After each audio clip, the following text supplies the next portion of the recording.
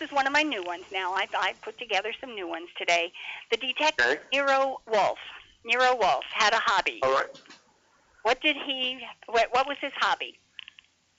His hobby.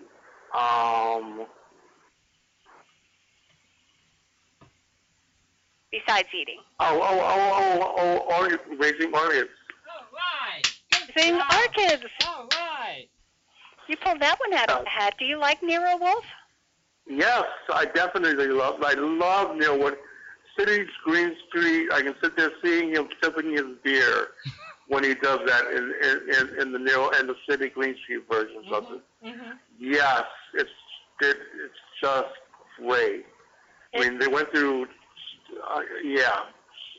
Good show. Neil Wolfe is so fun. How did you find Yesterday USA? I didn't hear you this week.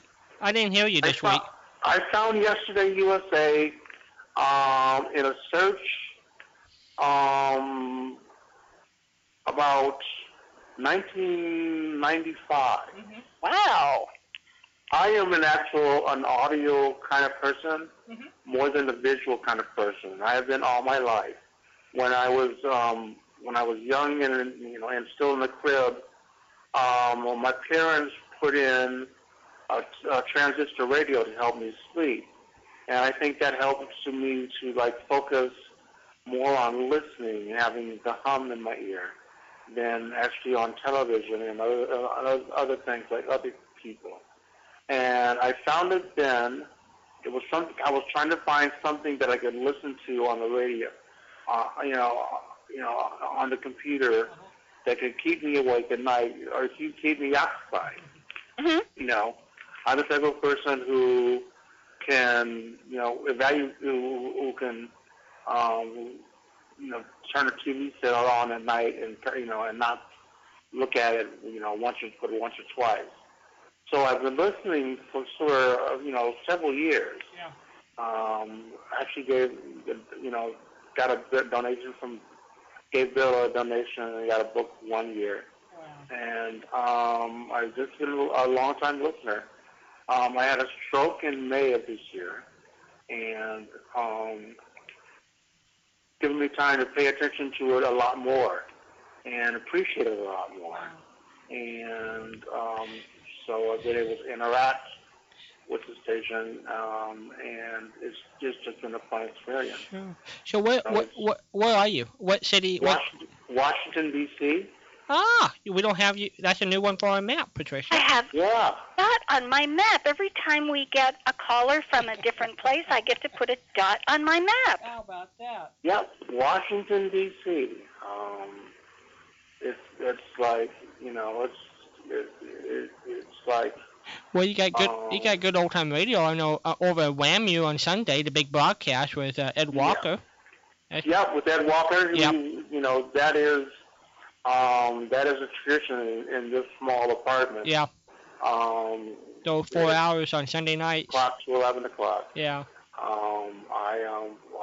It is reserved for Ed. His first block is one of the best blocks, that you can get. It's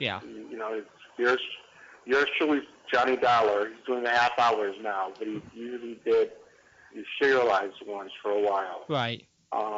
Dragnet, and then Gunsmoke. That's the first block, no matter what time of year. Yeah. No matter what else is going on, and then I'll go into, like last Sunday was Thanksgiving, and the next month will be probably Space Christmas Eve. Right. After that, but for Halloween we pulled out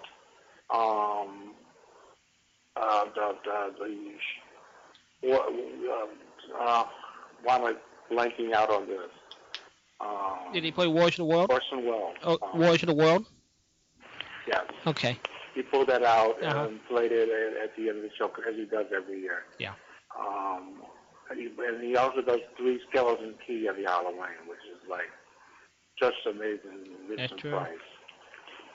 But Ed has been in this area for a long time, and he does a great job with that. WAMU has been supporting him for a long time, which is I'm very grateful, because There are a lot of places that used to have old-time radios that aren't shows on the radio. That's true. That do not. That's true. But they're still supported, you know.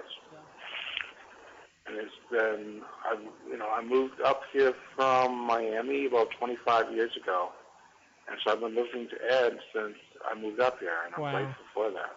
You went in a different direction from what most people do.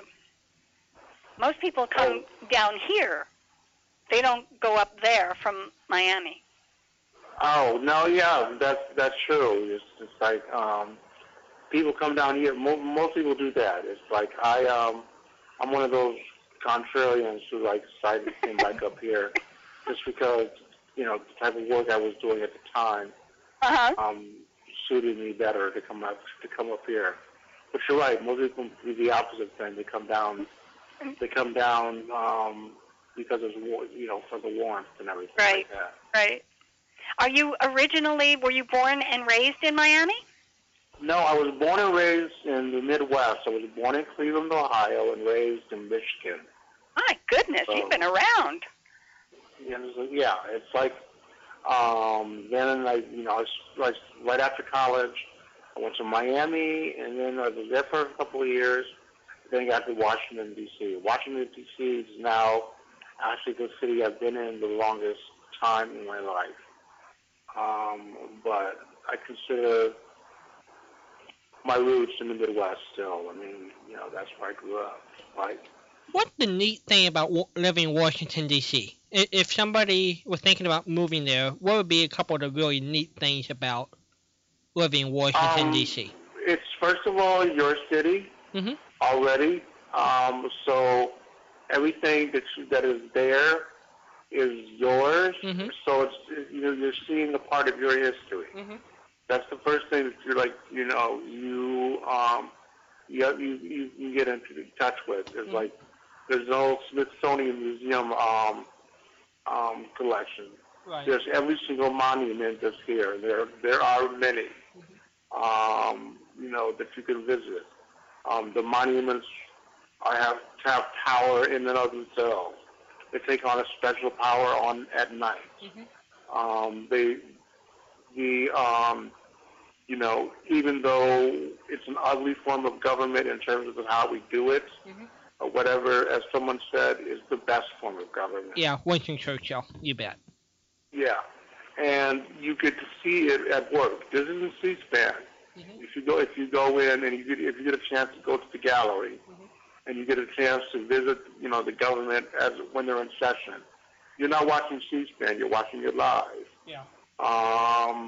It's like it is. You are, you know, and it is, and underneath all of that, it's an actual city for a lot of people, for residents. It's like, you know, they're big time football fans here. It's really crazy.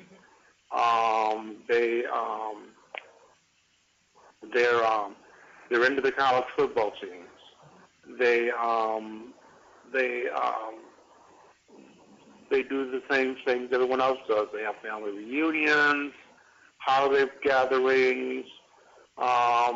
You'd be amazed at the things that happen here. You know, on one level, it is the seat of power for, you know, what is, you know, the most powerful city, what is the most powerful government in the world. But on the other hand, it's still a small city. There's, you know, it's not even 1 million people. It's like far less than that. And it's like a small city / big town. And so you get a mixture of both. And you know, if it's something that there's always something to do. When you have people who want to come in and they want to see the monuments or something, or they want to see, you know, let's go see this, where this was, or let's go see the Kennedy, you know, the Lincoln Memorial or something like that. My favorite memorial happens to be the Vietnam Veterans Memorial at night. It's just is breathtaking. Because it's black. I don't know. I forgot the stone, but it's black and it's lit up by lights. And there are people there who've been there all day who left poems, notes, flowers, and they're scratching to get names and imprints of people that are on the wall. And it's simply breathtaking. Some people don't don't say a word, and it's still something that's important to them. And some of the veterans help to maintain it, and help to maintain not necessarily the upkeep because it belongs to the Park Service, but they help to maintain people's knowledge and help them not forget the war or not to forget their buddies. And that's a big part of what goes on with that monument. It's a living monument, if that's such a thing. So you have a city that's actually an institution, and that's the best way to describe D.C. Yeah, it has a very non-traditional cityhood about it because of the government and Oh, yeah, that's a long debate. Remember, some things we don't discuss as part of, on Bill Bragg's station is politics. That's very true. It's like, it's not a city, it's not a state. We do not have a representative in Congress. So the term right to congressman has no meaning to voters in the District of Columbia because we do not have a senator, we do not have a formal representative in the House of Representatives. We have what's called a delegate, people who can vote in committee but cannot vote in the House floor. Now, the Constitution does not spell out explicit, rules to allow the District of Columbia to have a senator or a representative. So that some people say that's why we don't have it. But it is a long-standing point. You pay taxes, you serve in wars, but that's the way it is. When you move here, that's one thing you sacrifice. Is that that part of government doesn't belong to you. It's really, and I've always found it a peculiar situation where we have residents, we have citizens, we have people, as you say, who pay taxes and are part of the productive part of our country, and you don't have the representation that everyone else is entitled to. Yeah, and I think that somehow or another that's going to change, just because we have found ways to compromise on issues in the past, and I think that it has to change somehow in the future. They got close in a couple of years ago, but it fell through. They were going to add a representative to Utah. Because one of the issues is not just what the representative is, but the fact that, the District of Columbia is predominantly one party over another. So it's Democratic largely. And so they were going to add a representative to Utah, which is largely Republican.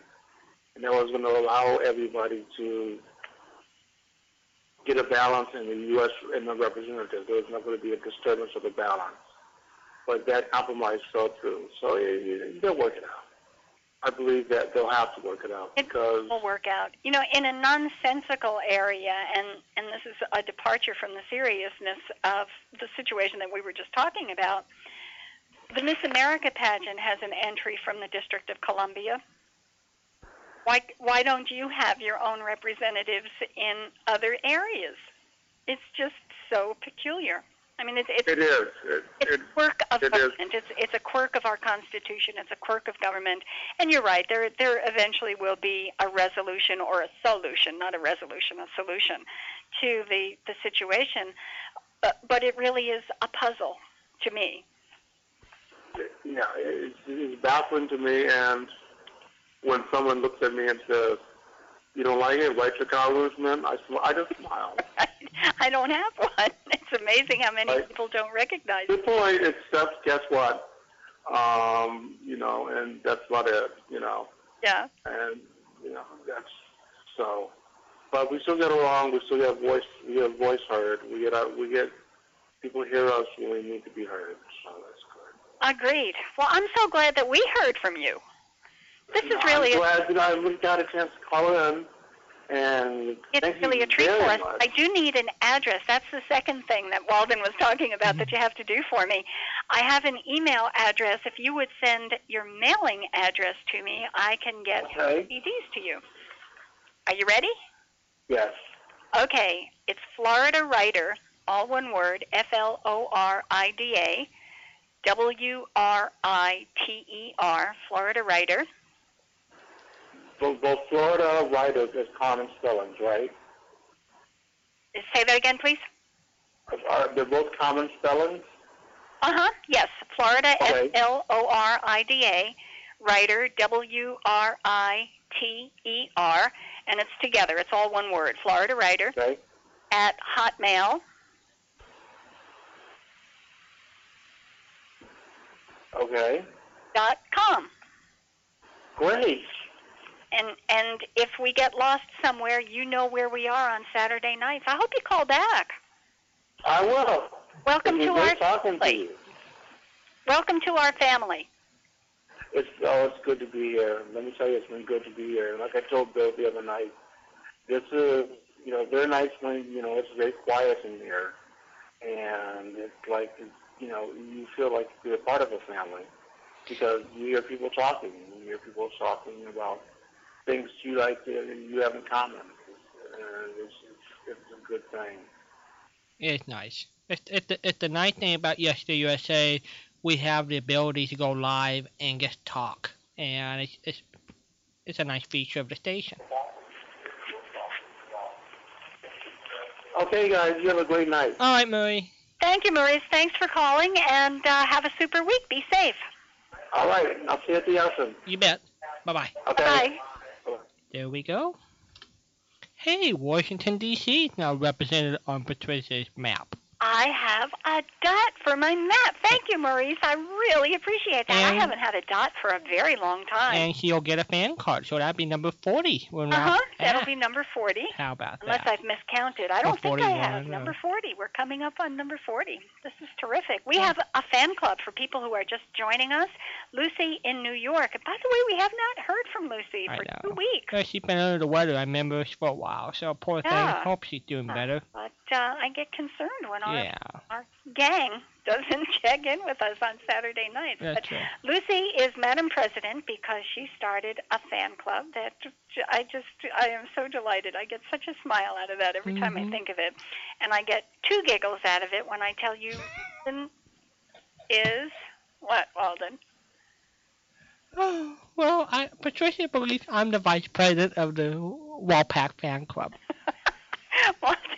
Walden accepted the number 2 card. Lucy kept number 1 as Madam President, and Walden took number 2, which automatically, I think, makes you the vice president of your own fan club, which I think is a hoot. I love that. I laugh every time I think of it. Oh, Patricia. Oh, you're so lovable, Walden. Oh, I know. When we need a nickname for Patricia, Ralph suggested that we needed a nickname for Patricia because I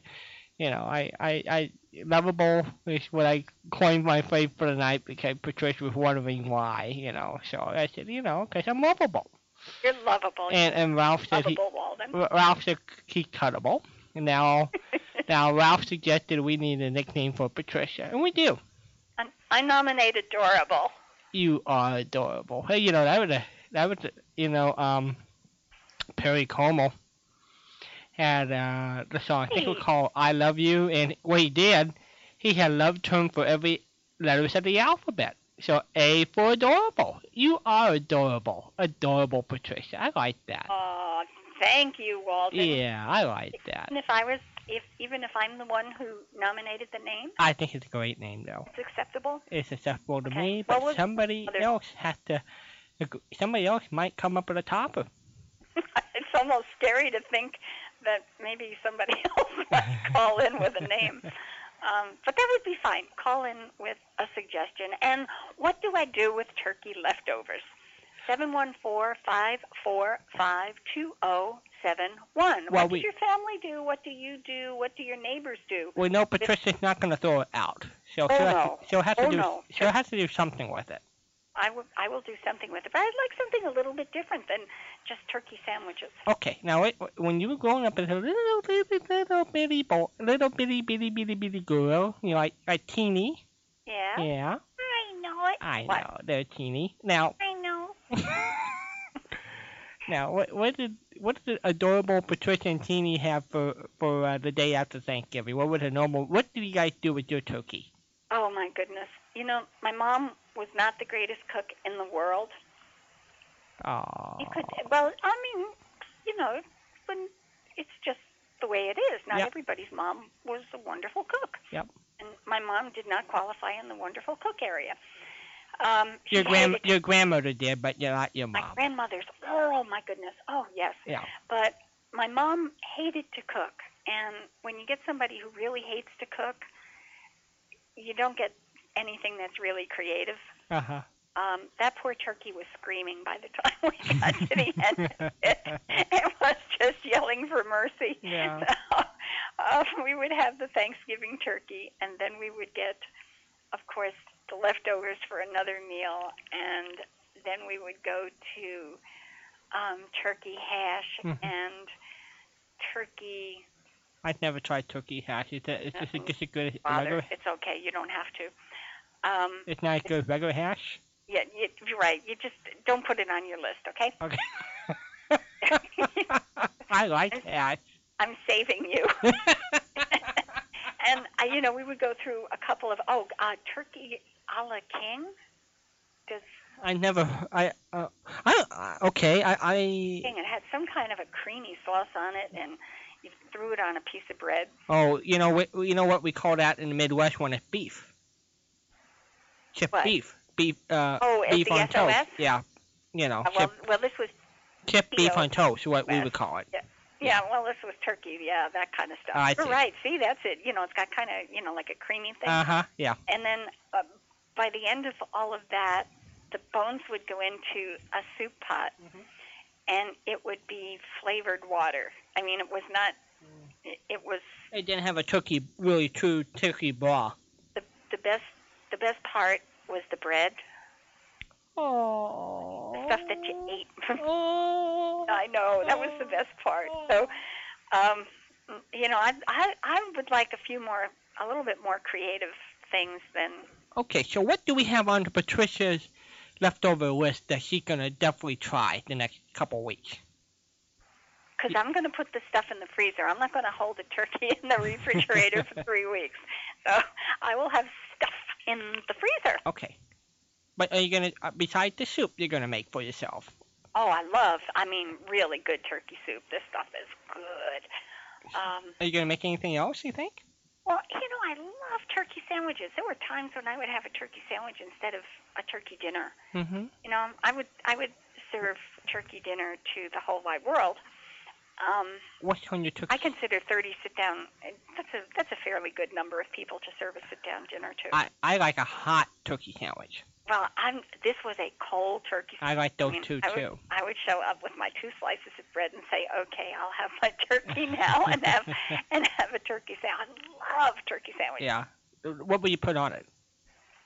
Do I have to tell you everything? No.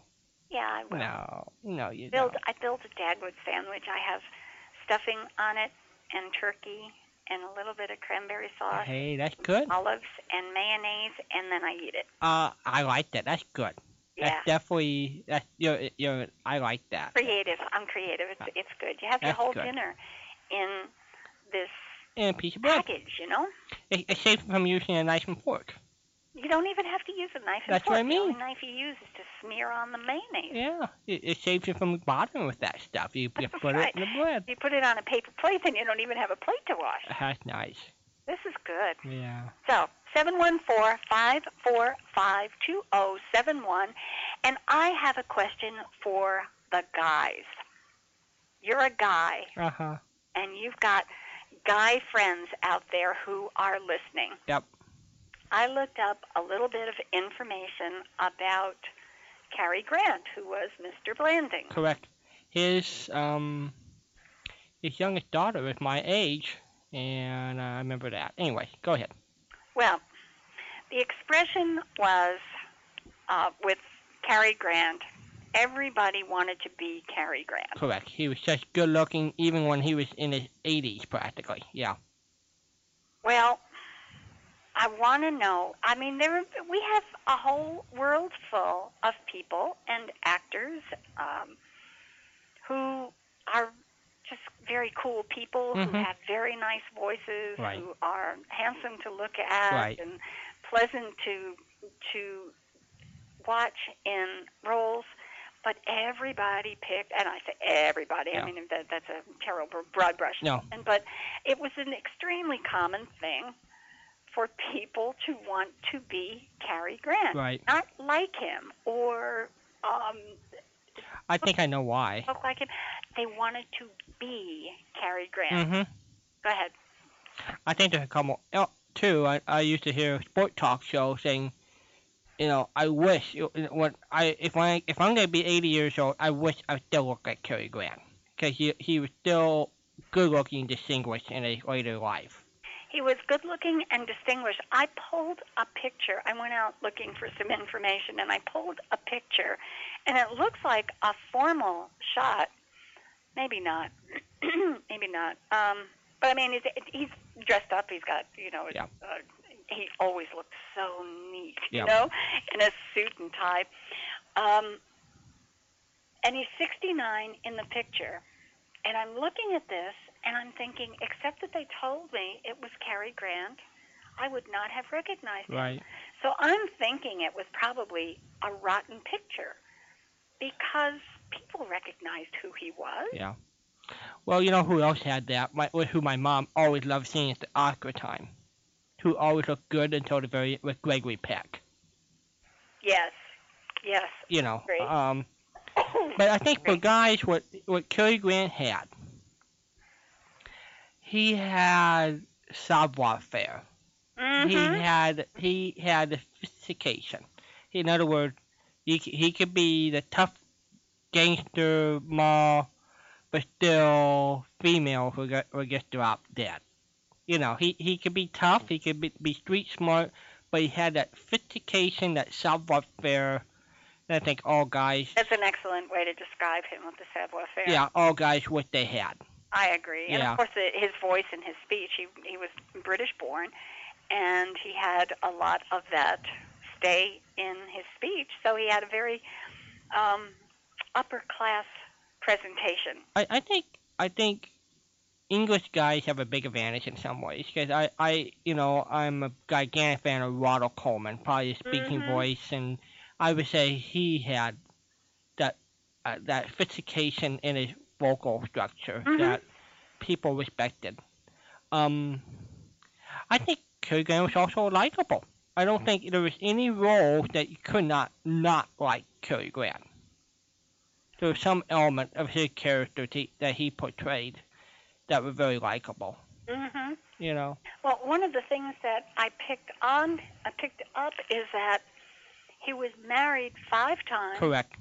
And had a 6th who, long-term relationship, 73 to 77. Right. As a partner, but they were not married.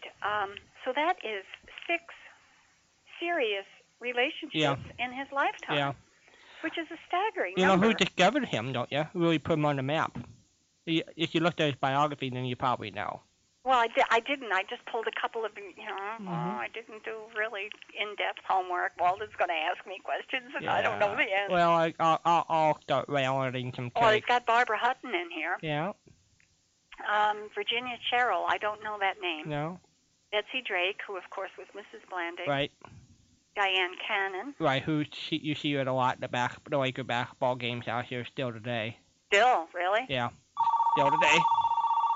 Donaldson, who was the partner person right. in his life, and then Barbara Harris from 81 to 86.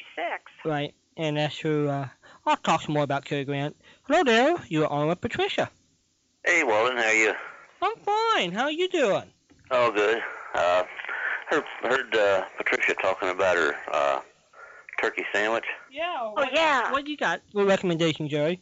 Well, not really recommend anything, but have you ever heard of Capriati's sandwiches? Capriati's is a small chain of sandwich shops. No, I left out. People keep mentioning these wonderful places, and I don't have any. Well, Capriati's is a local family, local here to. I'm in Maryland, but they started in Delaware and they're in Westchester, Pennsylvania. And a few years ago, one of the family members went out to Las Vegas on vacation and decided he wanted to live there, so he opened a shop out there. And now I believe there's several shops out in the West out there. Without doing a Google search, I don't know exactly where, but anyway, they have a sandwich called a Bobby, and it's just about what you described. They have turkey, cranberry sauce, stuffing, mayo on a roll. Oh, yes, somebody who knows how to do it. Oh, yeah, it's if you do a search on that and look at the comments from this, people from California are buying these sandwiches from the Philadelphia area and getting them brought out to them. Oh, my goodness. Yes. Good stuff. Yeah, do a Google search for Capriati's. It's CAPRIOTTIE '. And I'll start looking. take a look at their menu. You'll be, it's just about what you described. I don't remember everything you said you put on it, but Patricia being 7'7". Yeah. One thing I was doing, Jerry, I was looking at Blondie, and I was doing some research. I did not realize about 4 years ago they started to do Blondies and Dagwood sandwich shops. I don't know if it's still going or not, but it was fun to see that because of the Dagwood sandwich, the son of the creator thought it'd be great that they opened up a sandwich shop, and they started to open them in Florida. Right. So I don't know, Patricia. Do we have one here? Yeah, there wasn't not too far from you. Let's see. They've got some in I Florida. don't. Maybe they're all gone by now, but it started in 2006. About 10 miles south of me. Yeah. About 10 miles south of me. I couldn't believe it. What do you know? Yeah. What do you know? Yeah. To show the Dagwood sandwich is alive and well. All right, so let's see on this menu. They have got sandwiches that they must start building in the morning for the for the lunch crowd. Would you look at this? Got hot stuff. What are you looking at now? Well, they've a board. It's a home page, and I've got choice. Oh, these are for Dagwood. Yeah, I can click on hot stuff, which are hot sandwiches, Caps specials, which sounds like something you're talking about, regular sandwiches, subs. Yeah, the Cat specials is where that's at. Okay, let's see what Caps specials have. Okay, we've got the Bobby. Is that the one you're talking about? Yeah, that's it. The Bobby. Nationally acclaimed bestseller, homemade turkey, cranberry sauce, stuffing, and mayo. That's it. My sandwich. They stole my sandwich. They stole my sandwich. This is terrible. Well, I'm glad somebody... Well, it's quite good. I'll say that for you. And I wonder what kind of bread it's on. Oh, it looks like... Well, let's see. It's a sub roll, but I don't remember what they use. Yeah, they've got triple-decker sandwiches or the submarine type, the long... Yeah. Long rolls. I think it just... Yeah, the Bobby's on a sub roll, but I don't know what type of... There you go. You can make club sandwiches. That's always good for turkey. Oh, yeah. Yeah. But you have to have a really big mouth, and I sound like I do, but I really don't. I've got kind of a small mouth. Well, it's true. I mean, when I go to the dentist and he has to take an impression of my teeth, he uses a pediatric thingy. Well... A kid thing. It's adorable. I'm adorable. Yeah. And don't you forget it. Oh, gosh. Walden is lovable tonight, Jerry. Right. Oh, he's not so nice. We can tell that. How did you make out for Thanksgiving this year? Oh, good. Yeah, we had a turkey that we'd raised ourselves here. You know, I have a few acres of grass out here. We grow, you know, beef and turkeys and stuff, and not to sell, just for family use. And so we had one of the turkeys that we raised, and quite a bit smaller than last year's. How big? Last year's I let them get too big. It was the one we cooked dressed out at over 40 pounds. So how big was this year's turkey? 31 pounds, I believe. 40 pounds dressed out? Yeah, that was dress weight. Yeah, I really didn't intend for him to get that big. But he did. And I changed my feed supplier and had a better feed. And they just put on too much weight. Yeah. You ate something you raised? Well, yeah, all the time. Oh my! We keep a few chickens, and once they quit laying, that's. Do you name the animal? I was just going to say, did he have a name? No, we don't name. Well, actually, they did. We'll raise 2 to 4 a year, and like one will be named Thanksgiving, one will be named Christmas. You know. Oh, you're good. And did I just the beef will be like steak and hamburger and roast and. Did I hear you correctly that you said it takes 2 to 4 years to grow a turkey? No. It takes about six months. Like typically about 26 weeks for a turkey. You're kidding. That's not very long. No. Well, a lot of the chickens, the meat chickens that you buy, they're like 6 weeks old when they kill them.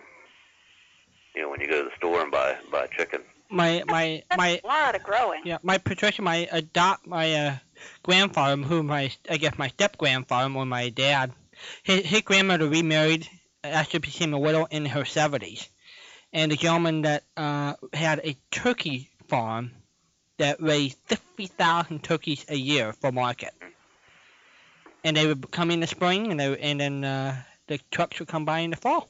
Right. So it's about a 6-month cycle. The thing is, when the way we raise them, they're our animals live on grass, so it's not like the factory farms that where you have that. I know someone has. Well, I know a lot of people that raise chickens, but. Hello, Andres. So you mean you don't put a coat and tie on them? No. Oh, okay. No, these stay out in the grass. The ones that you buy, they're pinned up. Okay. They really have no room to move around or anything, and it's not I believe them living a more natural life. I think it's better. It's better for the animal, obviously, but it's better food also. I was going to ask how it got from the yard to the table, what happened in between, but I don't think I want to know. Well, I don't have the heart to dress them. I almost don't even want to take them to the butcher, but I have a butcher that dresses them for me. Turkeys, he's usually charges me $5 to dress a turkey. I think he's going up this year to 10. But you take him a live turkey, and they'll. That's very inexpensive for a really terrible job. Do you know how much it probably costs you in feed for 6 months? You think? Oh yeah, you cannot feed one for what you can buy one for at the Acme. So it costs you more. Oh yeah. But see, a natural grass-fed turkey around my area, I haven't checked prices this year, but they're probably up around $260, $270 a pound. Mm. So when you look at it that way, a 40-pound bird would cost you $100. Or $80 or so. But anyway, that's amazing. Usually you let them get to about 18 to 20 pounds is the market range you're looking for, dress weight. But how much did it cost you to keep this turkey until he was ready to get his tuxedo on? I have to think about it a minute. I probably have $40 or so in them. I paid. I usually buy my birds after they're started, so I'll pay $5 to $7 for the birds when they're ready to go out on grass, and then the butcher charged me. Well, like I say, he's raising his price now to $10. So right there, you have $17 in it, and then you'll have another $20 or so in feed. And this actually tastes better enough that it's worth going through all of this. Oh yeah, and it's healthier. It's better meat. You tell me lots of stuff, and I believe you, Jerry. So, if you sneak something in there one night, I'll believe it. What's that now? I believe everything you tell me. So that's just a heads up that I'm kind of gullible. So I'm believing everything that you tell me. Well, no, that's true. If you're interested in that sort of stuff, look up Joel Salatin, S-A-L, I believe it's S-A-L-A-T-A-N or I-T-I-N, out of Swoop, Virginia, and he's kind of set up guidelines for natural grass-fed animals. Mm-hmm. And there's a lot on the internet about him. Just do a Google search on that when you have time to look at it. Joel Salatin, grass farmer. Yeah. The one? And I'm supposed to read about him? Yeah, it's that kind of tells you the theory and all. And my butcher's is Amish, and of course they have the farm too, and they raise their animals by those guidelines. Okay. And I'll look. They raise several hundred turkeys a year. They raise them for both. They have two flocks, one for Christmas, one for Thanksgiving, one for Christmas. But you'd rather raise your own than buy one from him? Well, it's a little cheaper. Plus, it's kind of a learning experience for my grandsons because they learn where things come from. Believe it or not, I've had people turn their nose up at eggs. Like from local here. Well, you have to go to the store to buy eggs to eat. And we have a few chickens, and they just can't imagine eating eggs from chickens that you raise. And I've actually had people say that. Well, you have to go to the store to get eggs to eat. Yeah. Which makes no sense. So do you have any? That was a lot of bird last year, 40 pounds, which means you had leftover turkey. What did you do with it? Well, my wife freezes it, and then she does different stuff through the year. So I can't give you any recipes. I don't know. And any suggestions? Yeah. Okay. Well, I'll kind of a disappointment there, but I'll just building my sandwiches. She'll get it out at various times. I mean, that 40-pound bird after everyone was done, we still had quite a bit to put in the freezer, and it lasted a while. It did. Put it right next to the tuna fish. Yeah. Yeah. Wow. Are you in the market for a question tonight? No, it's all right. Okay. Yeah. You put it up on. I had to call you when you mentioned that sandwich. I said, it sounds about like the Bobby that Capriati sells. Yeah. Well, I'm just so delighted that you told me about it. I had never heard of them before, and here we've got one about 10 miles from me. The Capriatis? Yeah. Oh, really? Okay. Well, like I said, up here, their sandwiches are the best. They use better quality meats, it seems like, and they really do make a good sandwich. Mhm. Well, I didn't know about them until I went out. Don't eat it if you're on a diet. You and I were talking, and there it was. It's one in my own area. Uh-huh. So yeah, go down and try it. See what you think. But if I make my own. Okay, I'll do it. Honestly, you guys give me homework, and this one's going to cost me money too. Yeah, the capistrami sandwich they have on there, I like those pretty good. I like pastrami, yeah. Yeah, it's sort of like a New York Reuben. I don't know if you ever eat a Reuben sandwich. It's their capistrami. What they call capistrami is sort of like a Reuben. I like those. They're pretty good. Sauerkraut on it. Yeah, don't eat this stuff if you're on a diet though. Right. Oh my. He kind of. A diet food. They start out with 2 cups of calories and then build from there. Right. So, all right. Well, I'll let you go. Maybe someone else wants to call in. All right, Jerry. Jerry, thanks for calling. Have a great night. All right. You too. Bye-bye. Bye-bye.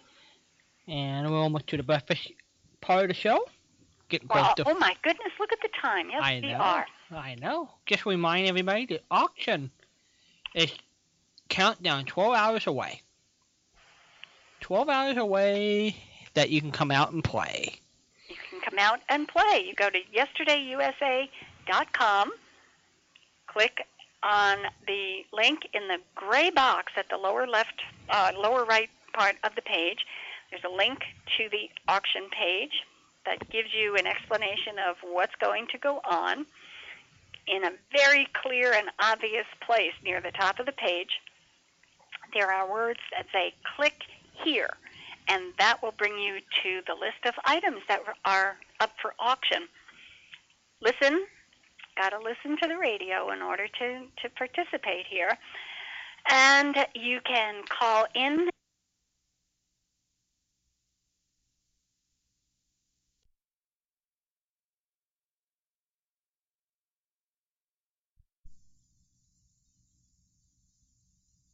For bids, and the one with the highest bid goes home with the item. And sometimes you go home with a wonderful deal.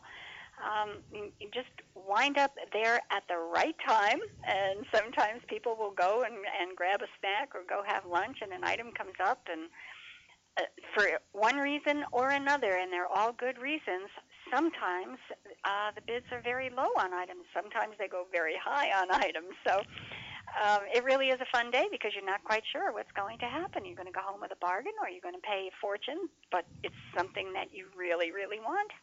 And other times it is just normal, what you would consider within normal range for items that are going up for bid. So it's a fun day. I hope you'll join us. And all the money goes to the station to keep it going. Money goes to the station, specifically to the station. Yeah. Every once in a while there are some kidding going around, and Bill will say something like, "Oh, this is a really great item. I think I'll keep this one." Yeah. That does not happen. That does not happen. And there shouldn't be any kidding going on around with something as I was going to say as serious, but it's serious. As business. Like, as much fun as it is business. Every cent that comes in from the auction gets set aside and supports the operation of the station for the next year. Yep. Pays the bills. It pays the bills. Yeah. So, do we have time for a Christmas treat tonight? We have time. I mean, I went to bed this afternoon from 1 to 4. I am fresh as a daisy. We can stay on till the auction time. You're a lovable flower. I know. We should stay on till the auction time if you want for another 12 more hours, but I know you need to lay down sometime before you. Well, at one time or another, but I'm all bushy-tailed right now. All right. So what do you want to do? I want to play a Christmas treat. All right. Go right ahead. I sent to Walden today an MP3, an audio file, and asked if we could have a special Christmas treat. Now, this signals, yesterday was Black Friday, and by the way, anybody who knows what Black Friday means, what the term refers to today, give us a call, because I knew, and oh boy, I was so proud of myself. I never heard of it until the last few years. Oh, really? Yeah. Oh, it's been around for quite a while. I never have heard of it. You're right. It's become, and there's something about Monday. What is Super Monday? It's an internet Monday, or super internet Monday. On Monday, the internet places where you buy will have terrific sales. So the retailers are on that Friday, and then on Monday, the internet people go crazy. So you can get out and look for good bargains on the internet sites that you would like to shop at. So anyhow, here is the Christmas treat. Every Saturday until Christmas, when we have a real big Christmas blowout, I'm going to pull together or pull up one item that relates to Christmas, because we're in the Christmas season again. I love this. Yeah. So tonight, or this morning, or however, what are we going to say this morning? You say tomato, I'll say tomato. Tomato, I'll say tomato. You say potato, I'll say potato. I'll Let's say get it. right now. Let's just call the whole thing off. Yeah, no. No. Okay, what call it? Right now. We're not going to call it yesterday, today, or tomorrow. It's right now. What do you want to call it? You want to call it night? Walden. What I sent to Walden was How the Grinch Stole Christmas, which is narrated by Boris Karloff. It is the audio of the Grinch cartoon that plays every year, also starring Boris Karloff. And he does such a wonderful job with this kid's story. I just love it. And Walden said we could play it tonight. So we're going to hear How the Grinch Stole Christmas, narration by Boris Karloff, with a couple of really great songs in there. But Boris Karloff is just so fabulous with his voice. He was just terrific. So if Walden is all queued up there, I'm ready. We can listen to the Grinch. Here we go.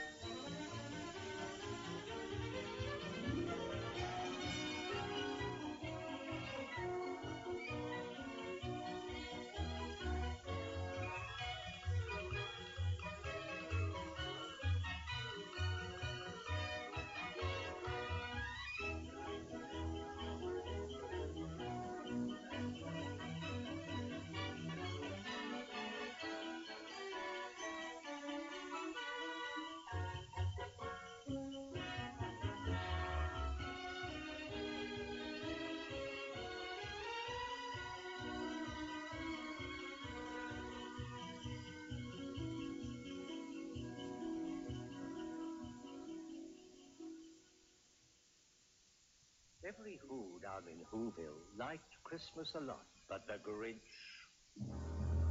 who lived just north of Whoville, did not.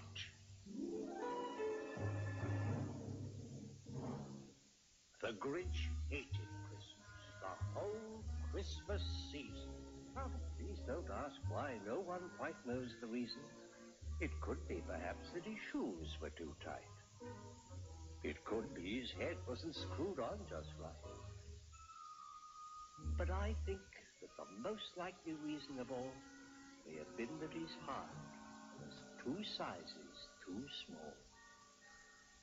But whatever the reason, his heart or his shoes, he stood there on Christmas Eve, hating the Who's, staring down from his cave with a sour, grinchy frown at the warm, lighted windows below in their town. For he knew every Who down in Whoville beneath was busy now, hanging a holly Who wreath.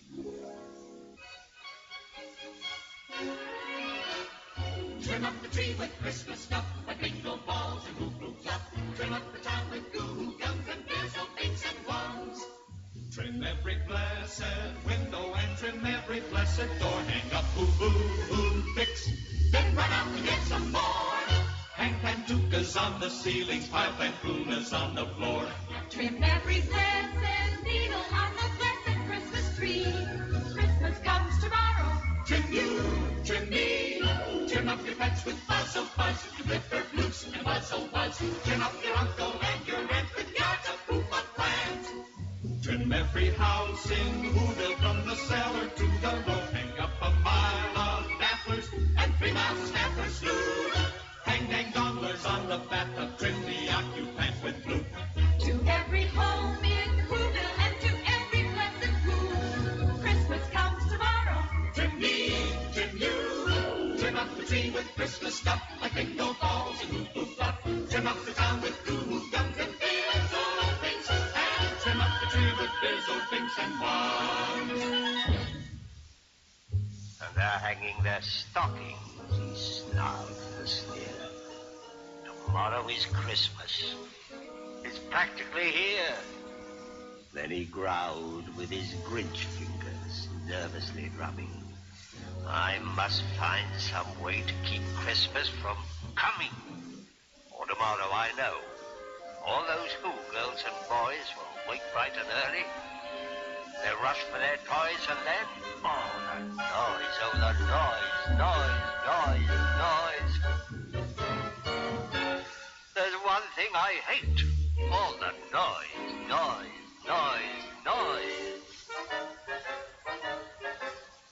And they'll shriek, squeaks, and squeals racing round on their wheels. They'll dance with jing-tinglers tied onto their heels. They'll blow their flue-floobers. They'll bang their tartinkers. They'll blow their hoo-hoobers. They'll bang their garstinkers. They'll beat their trum-tokers. They'll slam their slue-slonkers. They'll beat their blum-blookers. They'll wham their hoo-wonkers. And they'll play noisy games like Zuzita Kaze, a roller skate type of lacrosse and croquet. And then they'll make ear-splitting noises deluxe on their great big electro-hoo-cardio schnooks. Then the Who's, young and old, will sit down to a feast. And they'll feast, and they'll feast. And they'll feast. They'll feast on Who pudding and rare Who roast beast. Oh, roast beast is a feast I can't stand in the least. And then they'll do something I hate most of all.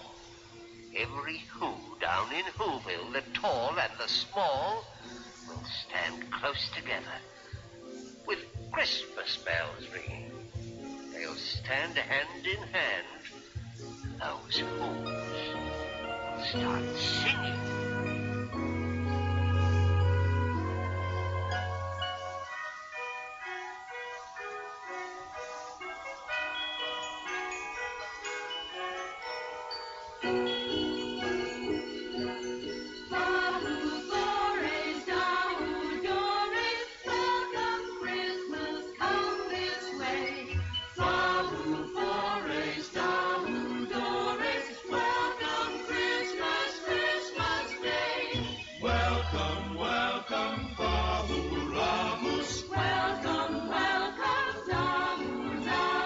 Christmas Day is in our grasp, so long as we have hands to clasp.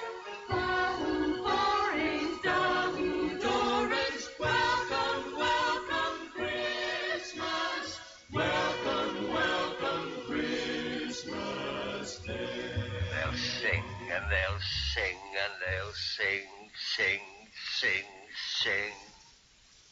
And the more the Grinch thought of this whole Christmas sing, the more the Grinch thought. I must stop this whole thing. Why, for 53 years I put up with it now. I must stop Christmas from coming. But how? Then he got an idea. An awful idea. The Grinch got a wonderful, awful idea. I know just what to do, the Grinch laughed in his throat. I'll make a quick Santa Claus hat to the goat. He chuckled and clucked. What a great Grinchy trick. With this coat and this hat, I'll look just like Saint Nick. All I need is a reindeer. The Grinch looked around, but since reindeer are scarce, there was none to be found. Did that stop the Grinch? Ha! The Grinch simply said, If I can't find a reindeer, I'll make one instead. So he took his dog Max, and he took some black thread, and he tied a big horn on the top of his head. Then he loaded some bags and some old empty sacks on the ramshackle sleigh, and he whistled for Max. And the Grinch said, Get up! And the sleigh started down toward the homes where the Who's lay a snoozing their clouds.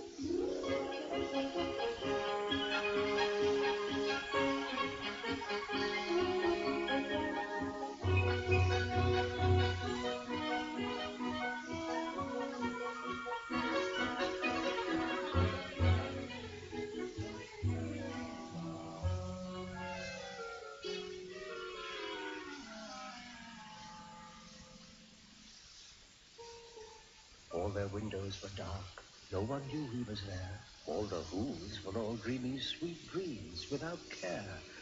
When he came to the first little house on the square.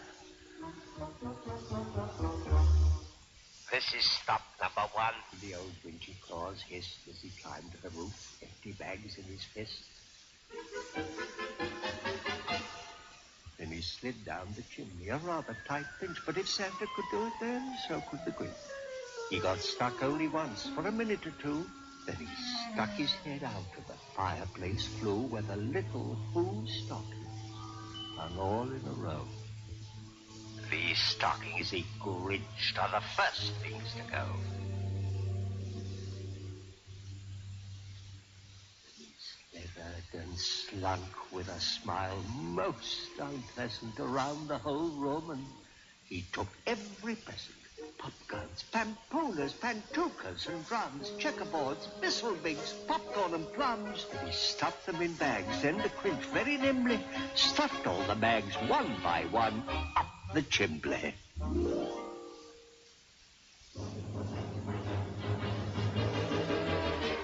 You're a mean one, Mr. Grinch. You really are a heel. You're as cuddly as a cactus. You're as charming as an eel, Mr. Grinch. You're a bad banana with a greasy black peel.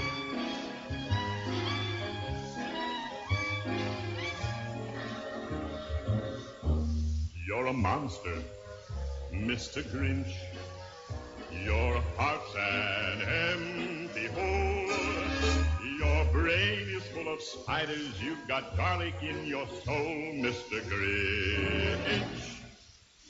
I wouldn't touch you with a 39.5-foot pole. You're a vile one, Mr. Grinch. You have termites in your smile. You have all the tender sweetness of a seasick crocodile, Mr. Grinch. Given the choice between the two of you, I'd take the seasick crocodile.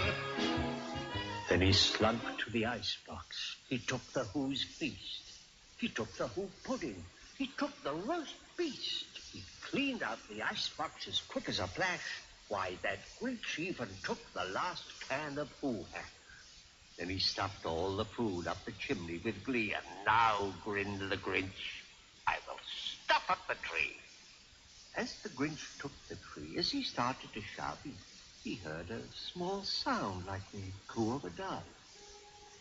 He turned around fast, and he saw a small Who, little Cindy Lou, who was no more than 2. She stared at the Grinch and said, Santa Claus, why? Why are you taking our Christmas tree? Why? But you know, that old Grinch was so smart and so slick. He thought up a lie, and he thought it up quick. Why, my sweet little tot, the fake Santa Claus lied. There's a light on this tree that won't light on one side. So I'm taking it home to my workshop, my dear. I'll fix it up there, then I'll bring it back here. And his fib fooled the child. Then he patted her head and he got her a drink and he sent her to bed. And when Cindy Lou Who was in bed with her cup, he crept to the chimney and stuffed the tree up. Then he went up the chimney himself, the old liar, and the last thing he took was the log for their fire. On their walls he left nothing but hooks and some wire. And the one speck of food that he left in the house was a crumb that was even too small for a mouse. Then he did the same thing to the other Who's houses, leaving crumbs much too small for the other Who's mouses. You're a foul one, Mr. Grinch. You're a nasty, wasty skunk. Your heart is full of unwashed socks. Your soul is full of gunk, Mr. Grinch. The 3 words that best describe you are as follows, and I quote, stink, stank, stunk. You're a rotter, Mr. Grinch. You're the king of sinful sots. Your heart's a dead tomato splotched with moldy purple spots, Mr. Grinch. Your soul is an appalling dump heap, overflowing with the most disgraceful assortment of deplorable rubbish imaginable, mangled up in tangled up knots. You nauseate me, Mr. Grinch, with a nauseous super nos. You're a crooked, jerky jockey, and you drive a crooked horse, Mr. Grinch. You're a 3-decker sauerkraut and toadstool sandwich with arsenic sauce.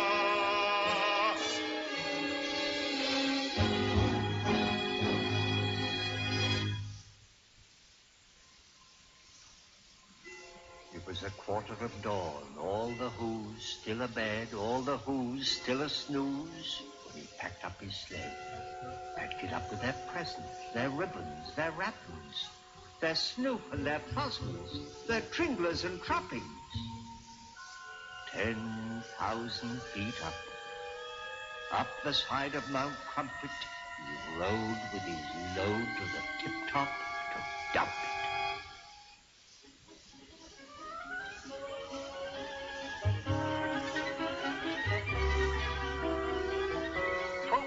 To the Who's, he was grinchily humming. They're finding out now that no Christmas is coming. They're just waking up. I know just what they'll do. Their mouths will hang open a minute or two. Then the Who's down in Whoville will all cry, boo-hoo. That's a noise, grinned the Grinch, that I simply must hear. He paused, and the Grinch put a hand to his ear. And he did hear a sound rising over the snow. It started in low, then it started to grow.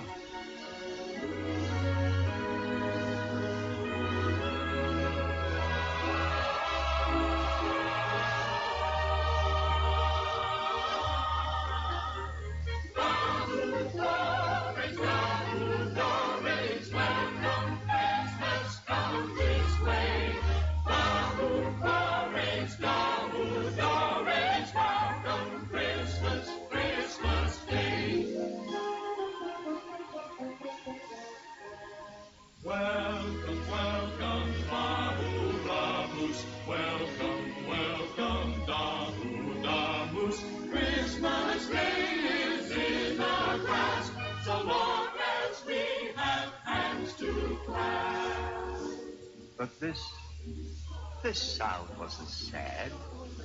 Why, this sound sounded glad. Every Who down in Whoville, the tall and the small, was singing without any presents at all. He hadn't stopped Christmas from coming. It came. Somehow or other, it came just the same. And the Grinch, with his Grinch feet, ice cold in the snow, stood puzzling and puzzling. How could it be so? It came without ribbons. It came without tags. It came without packages, boxes, or bags. He puzzled and puzzled till his puzzler was sore. Then the Grinch thought of something he hadn't before. Maybe Christmas, he thought, doesn't come from a store. Maybe Christmas, perhaps, means a little bit more. And what happened then? Well, in Whoville, they say, that the Grinch's small heart grew 3 sizes that day. And then the true meaning of Christmas came through, and the Grinch found the strength of 10 Grinches, plus 2.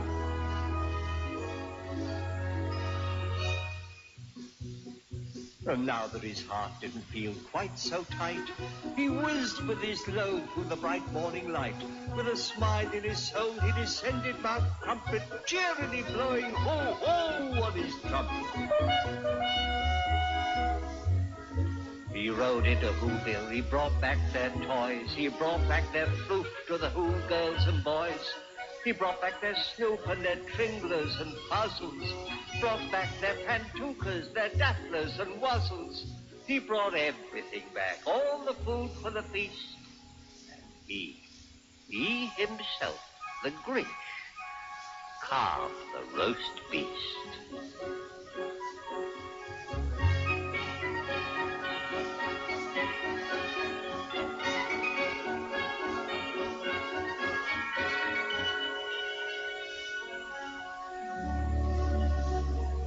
Welcome, Christmas. Bring your cheer. Cheer to all Who's far and near. Christmas Day is in our grasp, so long as we have hands to clasp. Christmas Day will always be just as long as we have breathed. Welcome Christmas while we stand, heart to heart and hand in hand.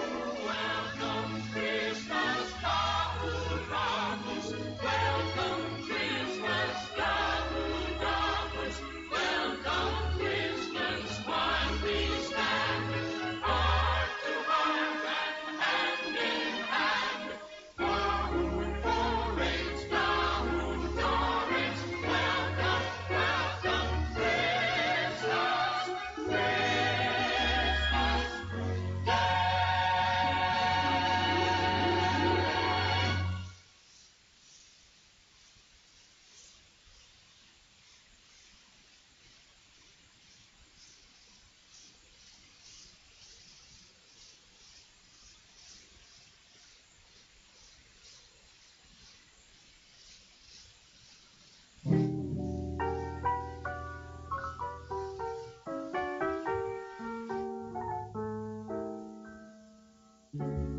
Chestnuts roasting on an open fire, Jack Frost nipping at your nose, Yuletide carols being sung by a choir, and folks dressed up like Eskimos. Everybody knows a turkey and some mistletoe help to make the season bright. Tiny tots with their eyes all aglow will find it hard to sleep tonight. They know that Santa's on his way. He's loaded lots of toys and goodies on his sleigh. And every mother's child is gonna spy to see if reindeers really know how to fly. And so I'm offering this simple phrase to kids from 1 to 92. Although it's been said many times, many ways, Merry Christmas to you.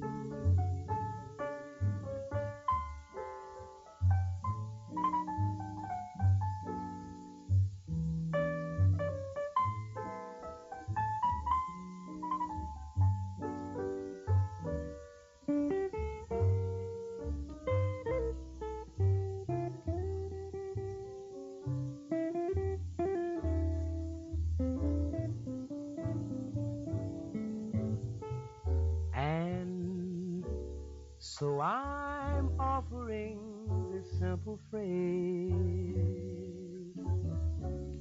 to kids from 1 to 92.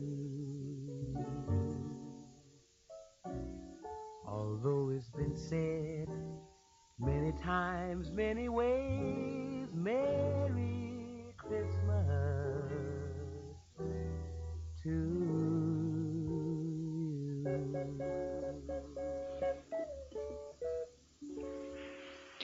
And that's right, Patricia and I want to wish you all a very Merry Christmas. Already, we're Oh, going yeah. to be wishing people Merry Christmas forever and ever and ever, because for Walden, Christmas never goes away. It's here. Now, It's here with me. do you know who sang "You're a Mean One, Mr. Grinch"? My first guess when I first heard it was Boris Karloff. Everybody, I say everybody, people, apparently, because I looked up all of this stuff trying to find out who sang it, and I did. Yeah. People have thought it was Boris Karloff because he's got such a, I don't know, kind of it wasn't an evil voice. No, it was a bit Boris. He got an English baritone voice. Yeah, but it wasn't Boris Karloff. It was Thurl Ravenscroft. Ah, yes, the famous. Who did work for Disney. a lot of work for Disney, and He was also one of the original Jack Benny sportsmen back in the 41. He was also Tony the Tiger. Tony the Tiger. And he was Great. also on a big #1 hit in 1954. Backed up Rosemary Clooney. What was that? I haven't read the whole thing here. What did he did in 1954? What did he did? What? You know this song, This Old House. Did he do that one? That was him. Yep. Well, my goodness.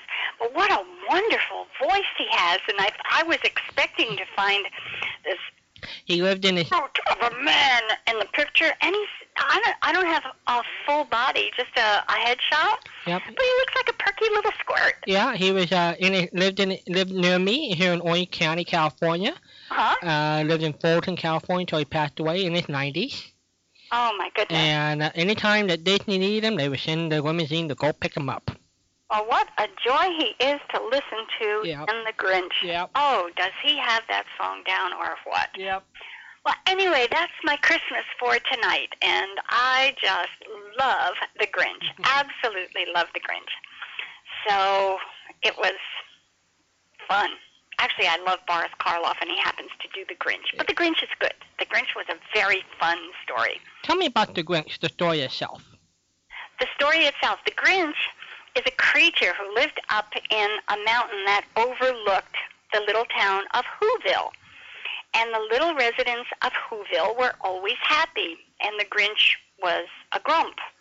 And he just couldn't believe that there were critters in the world who could be happy all the time.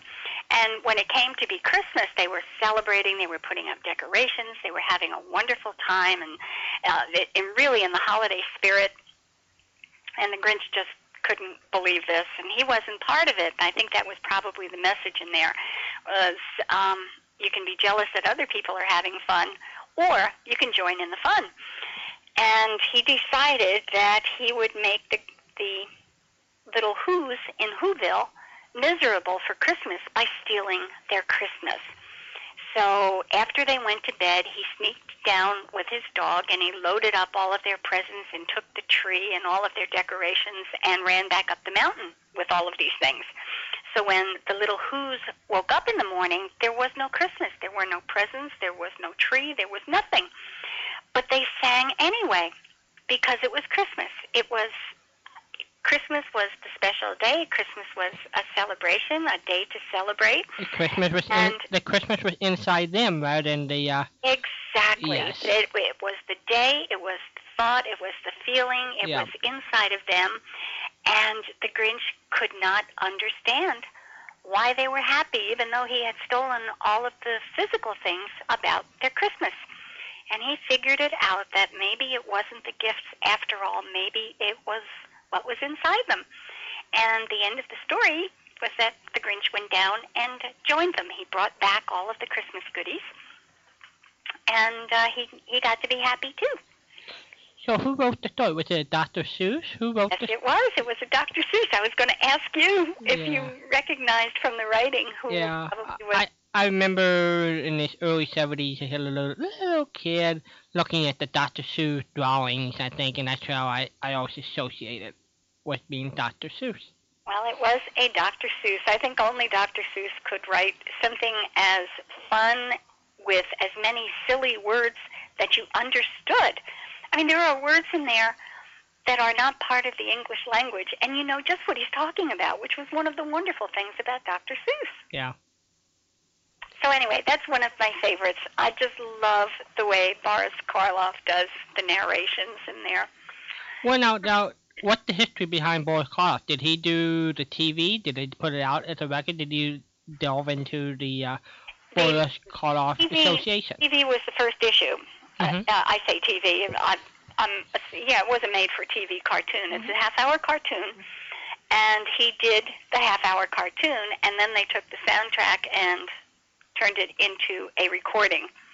So the television part came first, and then the record. And the recording that we just heard was cut in 1966. Let me see when The Grinch was made, the cartoon. See, homework. You asked me questions.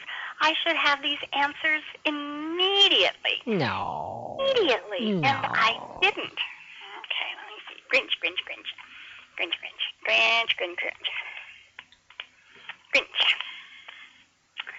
Okay.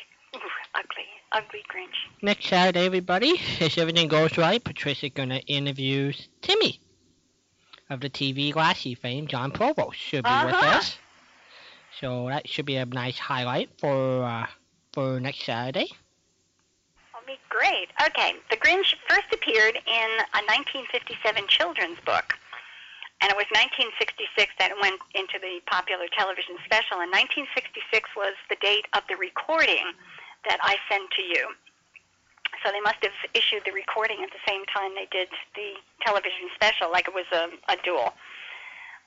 Everybody loved The Grinch on television, so they wanted to buy the music. Well, it's a wonderful production. Oh, my goodness. And the cartoon is wonderful. Yeah, I remember that, looking at that as a kid.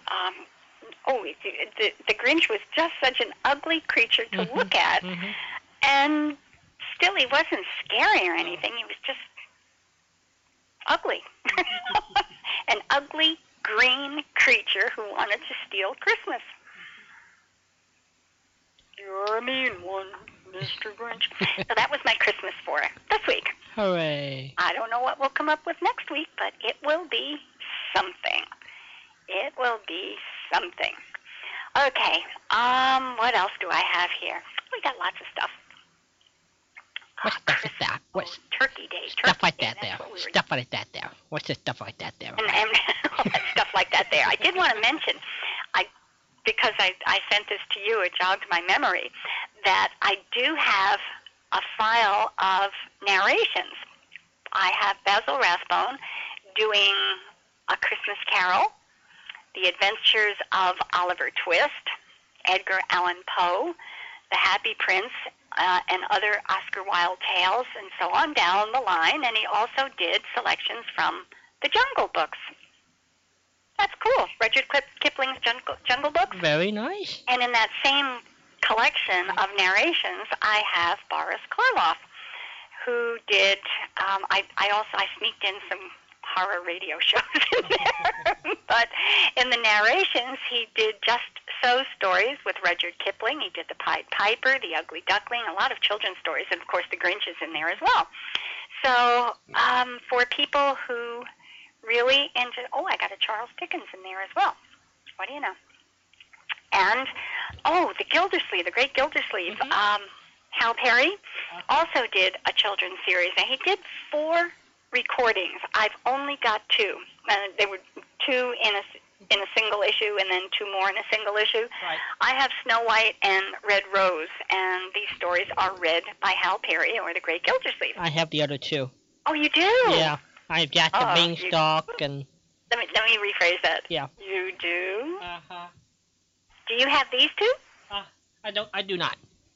Oh, then we could trade. We could trade. Oh, very cool. Okay. Well, I have these 2, and you have the. Which are the other 2? I can't Jack recall. the Beanstalk. Yeah. And is it What the King The king with Oh, King Midas? King Midas, I think, is the other one. Okay. Oh, that's great. Mhm. Okay, well, I may have already put these, but I'll check. You probably did. Check. It's a good thing I didn't tape up your stack of CDs yet. Okay, this is really cool. So anyway, for anyone who enjoys something like The Grinch, I have a whole file of goodies that you might enjoy listening to. I love The Grinch. And how do you get those goodies, Patricia? Oh, I go around in my underground caves. I have really caves that I have spent, who knows, months locating. And there are a couple of very special sites that are kind of closed circles. There's one that's very limited access. And they come up occasionally. That's where I found The Grinch. And so how can people get these from you?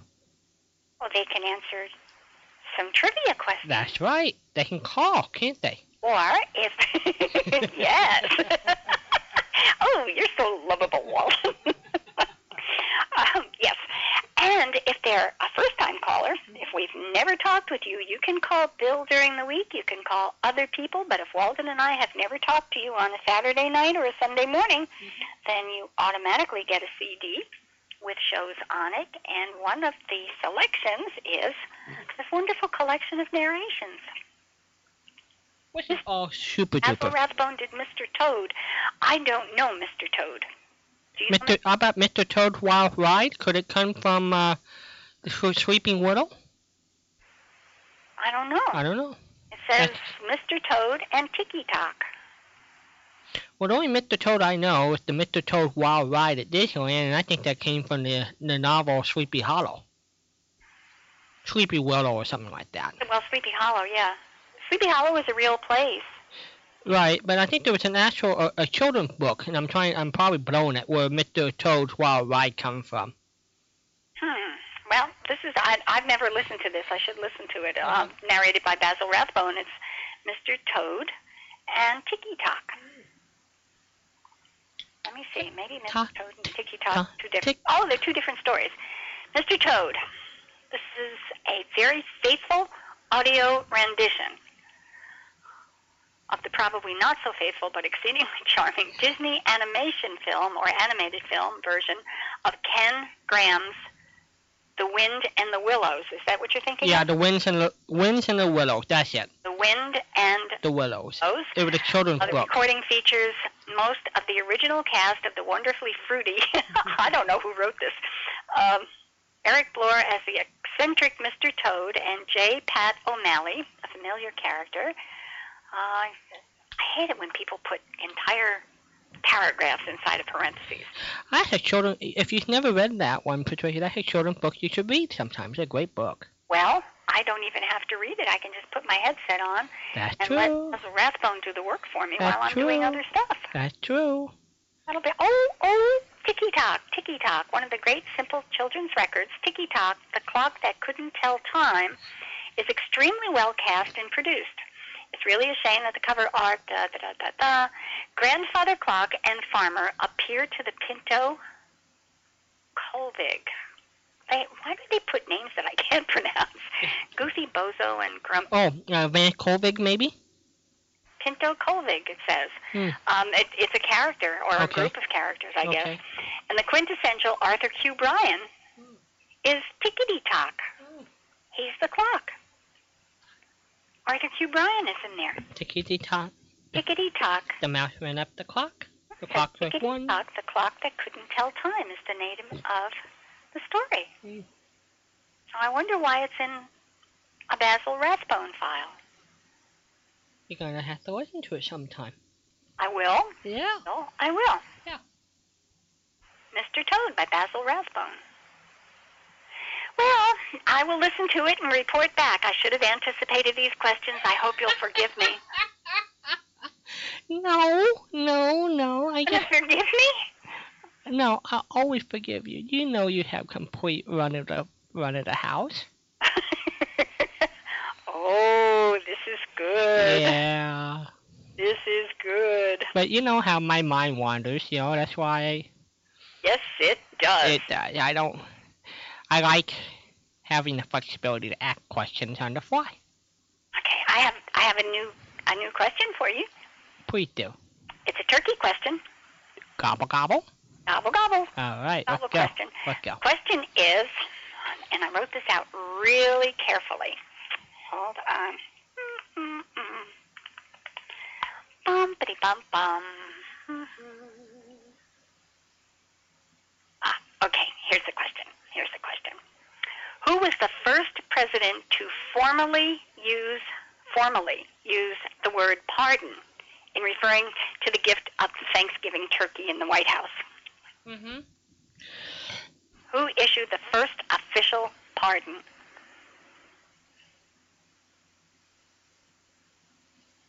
I would nominate Thomas Jefferson. You're a little early. Okay. How about Andrew Jackson? You're very early. Well, he's the 7th president of the United States, okay.